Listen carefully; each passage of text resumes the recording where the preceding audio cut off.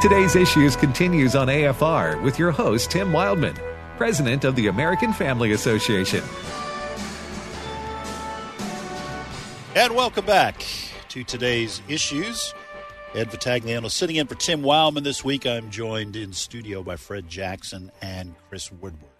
Guys, before we get back into the news, I really enjoyed that last segment, but just before the break. Mm-hmm. We had Dr. Andy Miller of Wesley Biblical Seminary. We had Dr. Alex McFarland. We were talking about being faithful to God's Word and, honoring the doctrines that Scripture teaches, but also talking about revival. Fred, I'll just say this. Sometimes Christians, for some reason in the evangelical community, have a problem with the subject of doctrine. Yeah. They act like, we're not about doctrine, we're about relationship with Jesus Christ. And, of course, that's true. Yes. But that does not mean that doctrine, therefore, is unimportant. And as we're seeing in a lot of churches and even entire denominations, once you leave the truth of the doctrine the Bible teaches, it changes your relationship with Jesus Christ. Oh, absolutely. Because if you're reasoning, if you begin to reason, and it's fascinating to listen to discussions of how people track with this, is that, okay, we got to go out there and we have to win more people. Right. We want to grow our church. Right. All right. So, you have these planning sessions. All right. Well, let's do a series on this. Let's be careful about what we say, though, about sin, because we don't want to offend them. When we get them into the church and they're here for a while, then we'll talk about sin. Then we'll lay it on them. Yeah, but we want to have this welcoming, and I'm not saying don't have a welcoming spirit in your church, right. But sometimes that desire to be welcoming is accompanied by a compromise on what you feel you can say from the pulpit. And so if you soften things down, you may see a result of more people in the pews. Right. All right? But all of a sudden, and what was the movement up in Chicago back 10, 15, 20 years ago? Seeker Friendly. Well, there was a church there that grew. And yes, I'm trying to remember the name. And the leader became a guru. Yeah. And he was going to conferences, how to grow your church. Willow Creek? Was it Willow Creek? Yeah. And then all of a sudden, as we got down towards the latter part of that, I think he even confessed, and the people in Willow Creek confessed, our theology was a mile wide and an inch thick. They did a survey of their members. Yes. And the members said, we want solid teaching. Yes. Yeah. Yes. Yeah. So that's what happened. It got so watered down, like there was, why are we even coming here? They wouldn't even put crosses on the wall in the church. Because it might offend. Lest they offend people who are coming in. Yes. It was bizarre, and it was a man-centered wisdom. Yes. That did not reflect divine wisdom, and they paid the price for it. Yeah, it was kind of a borrowing from a secular marketing. Yes. And they applied it to the church. But the reality is, true biblical-based Christianity has never been the popular movement. Right. It's popular areas sometimes, popular in given areas. But read Scripture. Right. Read Scripture. Well, Jesus himself said that the broad is the way leading to destruction, and many are those who are on that path. Yes. And the opposite is true for those who are entering the kingdom. You bingoed on something there. You need to read Scripture yourself. I said this yesterday. I'll say it till Jesus comes back, and then I won't have to worry about it anymore. But you, listener, Christian, need to read the Word yourself, and don't settle for what somebody on Facebook tells you Scripture says. And popular TV shows or films about Jesus and other things, hey, I watch many of them, just like everybody else. But that shouldn't be the only message you get. Right. And oftentimes they use artistic license to kind of add to those stories or scenarios or plots or whatever else. Read the Scripture yourself. Doctrine is what you believe and why. And unfortunately, a lot of people my age, they have no idea why it is that we do the Lord's Supper or communion, or why it is that people get baptized, or all these other. I don't know, Mom and Dad always did it. Right. That's where you get the whole inch thick or inch deep thing, because people have no idea what it is they believe. Mile wide, inch deep. Yeah, because we went from getting the swift kick in the pants that our ancestors got when they went to church to, hey, everybody loves you.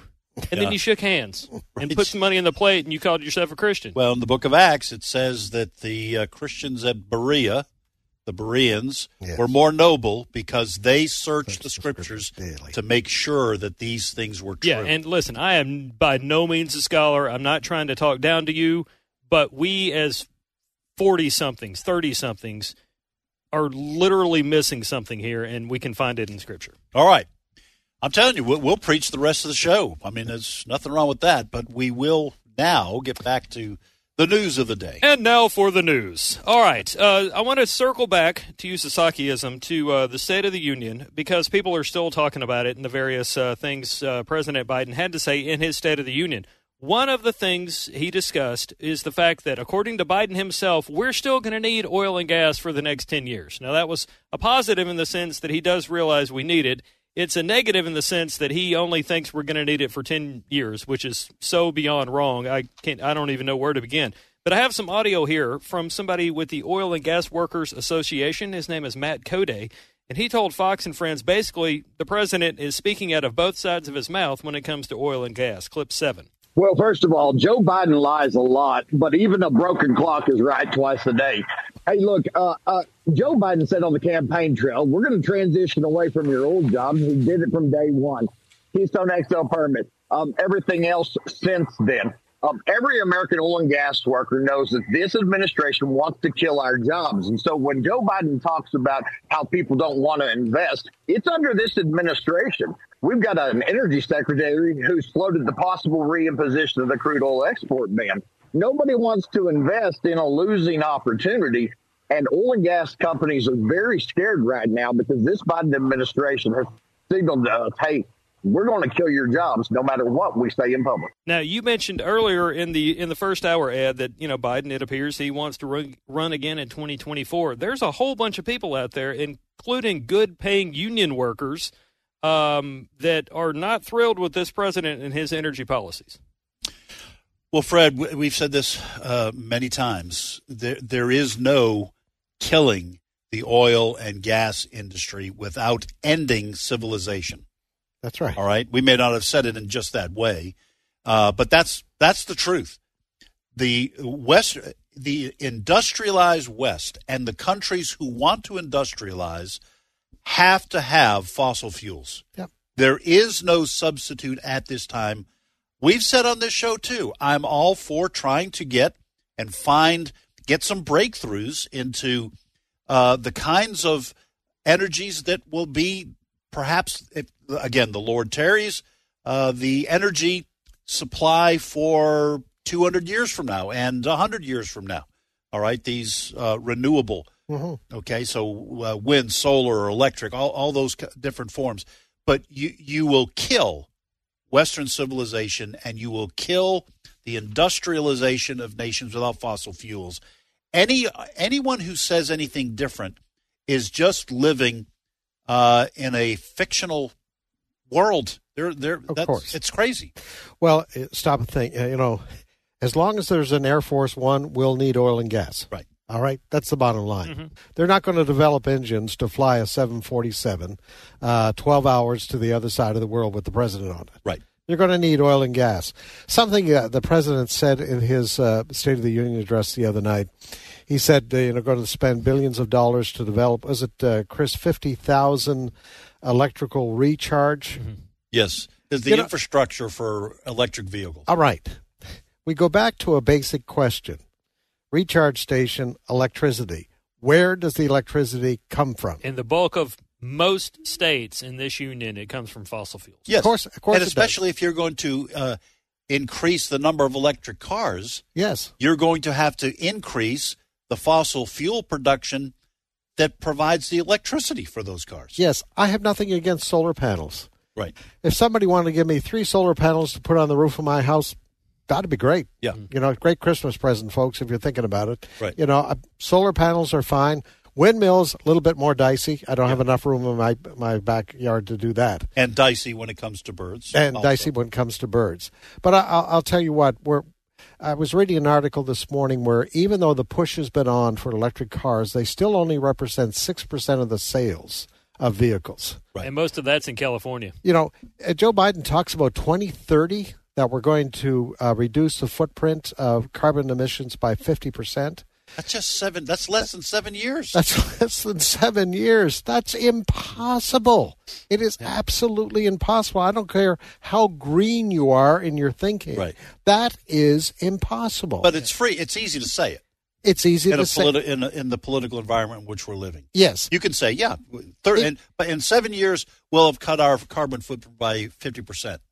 Not going to happen. And even if you go 2050, I'm sorry. Most of us, be gone to glory by then. Well, we mentioned the use of petroleum in other products, yes. Not related to heating your home or to travel. Mm-hmm. Okay, the water bottle, the Diet Coke bottle I've got right there, plastic. Yes. This computer that I'm sitting in front of, this laptop, the case of it. Yes. Petroleum-based production. The dry fit polo golf shirts that Tim and me and other people wear around here, that's petroleum-based. One of the other things, these electric cars require lithium batteries. Right. Where does the lithium come from? There's a big debate about that right now. Right. Because to get the lithium out of the ground, you have to use machines that use oil and gas. Right. And so for those that are listening who are yelling at the radio and answering all the things we're raising, okay, listen, for you who's listening, listener, let me speak to you directly. I have no problem with what you're yelling at the radio right now in terms of answering the question. All we're saying is let's actually have a discussion, and let's have the other side, let's have the green side of this conversation admit that there is no dispensing with fossil fuels like is being suggested by the Biden administration and others of the climate change community. There is no hitting those goals. And let's talk, and all the other arguments we make, okay, and we don't want to repeat these ad nauseum, but about India, about China, about all the other countries in Africa that want to industrialize. There's no skipping that step. That's right. Of fossil fuels driving the industrialization of those countries. It's not easy being green. Right. All right. Okay. What else? In state news this hour, I've got some audio here from Governor Ron DeSantis. He's had a long-running dispute with Disney going back to their public opposition to the parental rights and education bill, something the media and Disney executives called something else, which was a complete lie. Disney wanted to basically Florida made it a law to where you couldn't teach things about sexual orientation and gender identity to young children. Okay. Right. The media and Disney executives made a mountain out of a molehill and claimed all sorts of gobbledygook that's not worth repeating because it's an outright lie. But during that kerfuffle, if you will, Governor Ron DeSantis was like, fine, you know what? The state of Florida, the legislature, we're going to take away the self-governing rights for Disney. That has still been playing out in the news here, and I've got some audio of Governor Ron DeSantis talking about this whole situation I just described. Clip 11. Disney is going to pay its fair share of taxes, and Disney's going to honor the debt, and that's exactly what this proposed piece of legislation will do.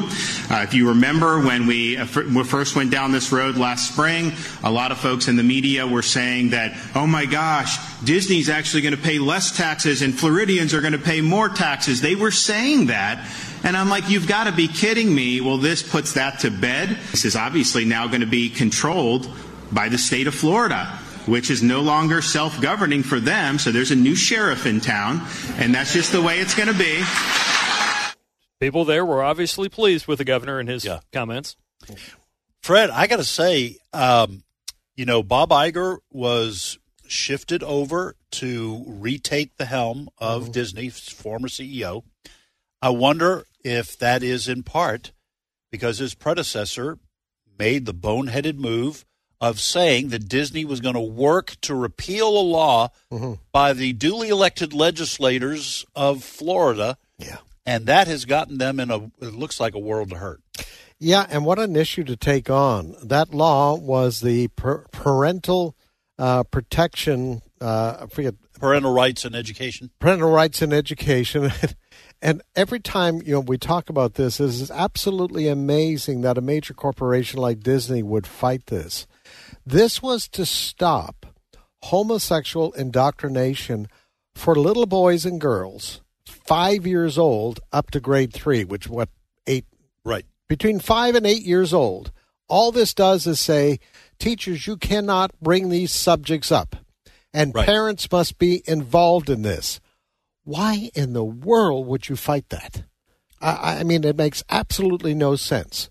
And so it's come out. It's very interesting. You mentioned Iger. Yeah. He's come back into play there. And one of the first things he's doing is laying off 7,000 workers at Disney. I'm not sure what's going on. I mean, many years ago, we took our girls to Disney when they were little kids, Epcot Center, all of that.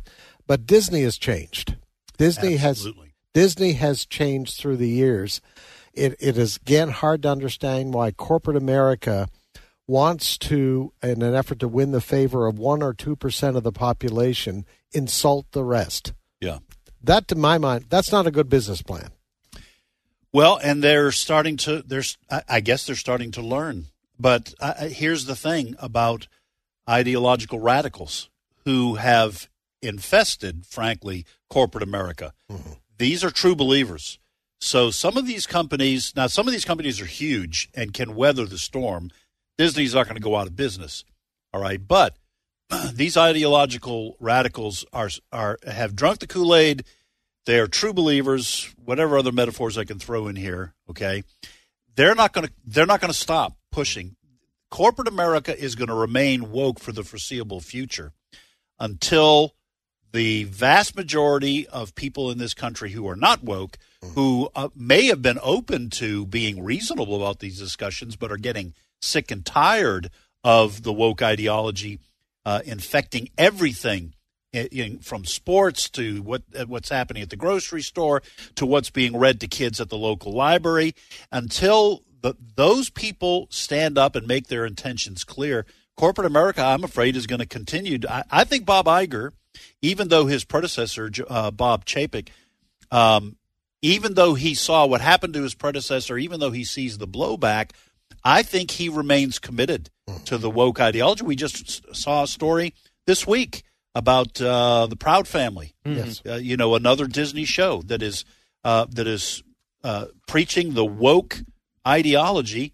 They're going to double down for the foreseeable future. People have to speak up. Yeah, you can watch that show that you just mentioned, that Ed just mentioned on Disney Plus. And if you've not seen it or seen any of the news coverage of it, it was Woke Plus. Yes, I mean, it was the wokiest woke thing I've ever seen since I woke up, earlier this week. I see what you did there. Thank you. Continuing coverage here of something we discussed yesterday, and you can go back and get that discussion by going to our podcasts at afr.net. Look for the Today's Issues button there and get the discussion. But Education Board member Suparna Dutta, she was somebody that Governor Glenn Youngkin of Virginia wanted on the state education board. Democrats and other people, they booted her because, of all things, Miss Dutta has defended the Constitution and spoken out against socialism. Oh, the horrors! Okay, so she is, speaking out, saying, "Hey, this is not right. I was treated unfairly." And Governor Glenn Youngkin says it's ridiculous that people in Virginia are voicing their opposition to her being on the education board. Clip 10. What's stunning to me is that they'll support a board member who believes that we shouldn't teach our children about the Constitution and our Declaration of Independence. This is at the heart of the parents' movement. Yeah, absolutely right. That parents' movement's not going away. I think it's just going to pick up steam, Fred. Mm-hmm. Yeah, the other night in the Republican response to the State of the Union address, Sarah Huckabee Sanders, the new governor of Arkansas, she said, "Tomorrow I'm bringing in education reforms." It's huge now. School choice. You talked, Tennessee is going this direction. In fact, the governor of Tennessee announcing this week that they're considering up there, we're going to cut our ties with the federal government money altogether. And we're talking about probably $1 billion for Tennessee. But it comes with strings. Right. Federal dollars come with strings. whether it's the school cafeteria items or whatever the case may be, we're going to cut our strings with that. So that's being considered there. There's some really good things happening out there, folks. I keep going back to Loudoun County in Virginia. That changed the political makeup of that state when parents found out what their kids were being taught. And that's being repeated in Florida. It's being repeated in Arkansas, Tennessee. Several other states are moving in this direction. It is amazing. Some kind of light went on back there 2 years ago, and that light is just getting stronger and stronger and stronger. Talk about God bringing good out of a bad situation. COVID. It's an education revival. Yeah, and it happened because of COVID and the lockdowns and kids being home doing their schoolwork on Zoom. Yes. And then parents peeking in and going, wait, what was that? And I'll tell you something else. It is ironic that the left has become so radical and so committed to this direction that they're in, this woke direction, this anti-American founders direction, this pro-sexual anarchy and gender confusion direction. They are so into that, they may very well cause movements in this country that destroy the public school apparatus as it now stands, top heavy with a lot of payments going to administrators, but creating the school choice movement that breaks its hold, its stranglehold on education in this country. Because they would not listen to parents. How absurd is that? That arrogance could result in them losing their grip on American education. And it's a two-prong approach. Down in Florida, what happened is, and Ron DeSantis, the governor, was involved with this, the parents are taking over the school boards. Yes.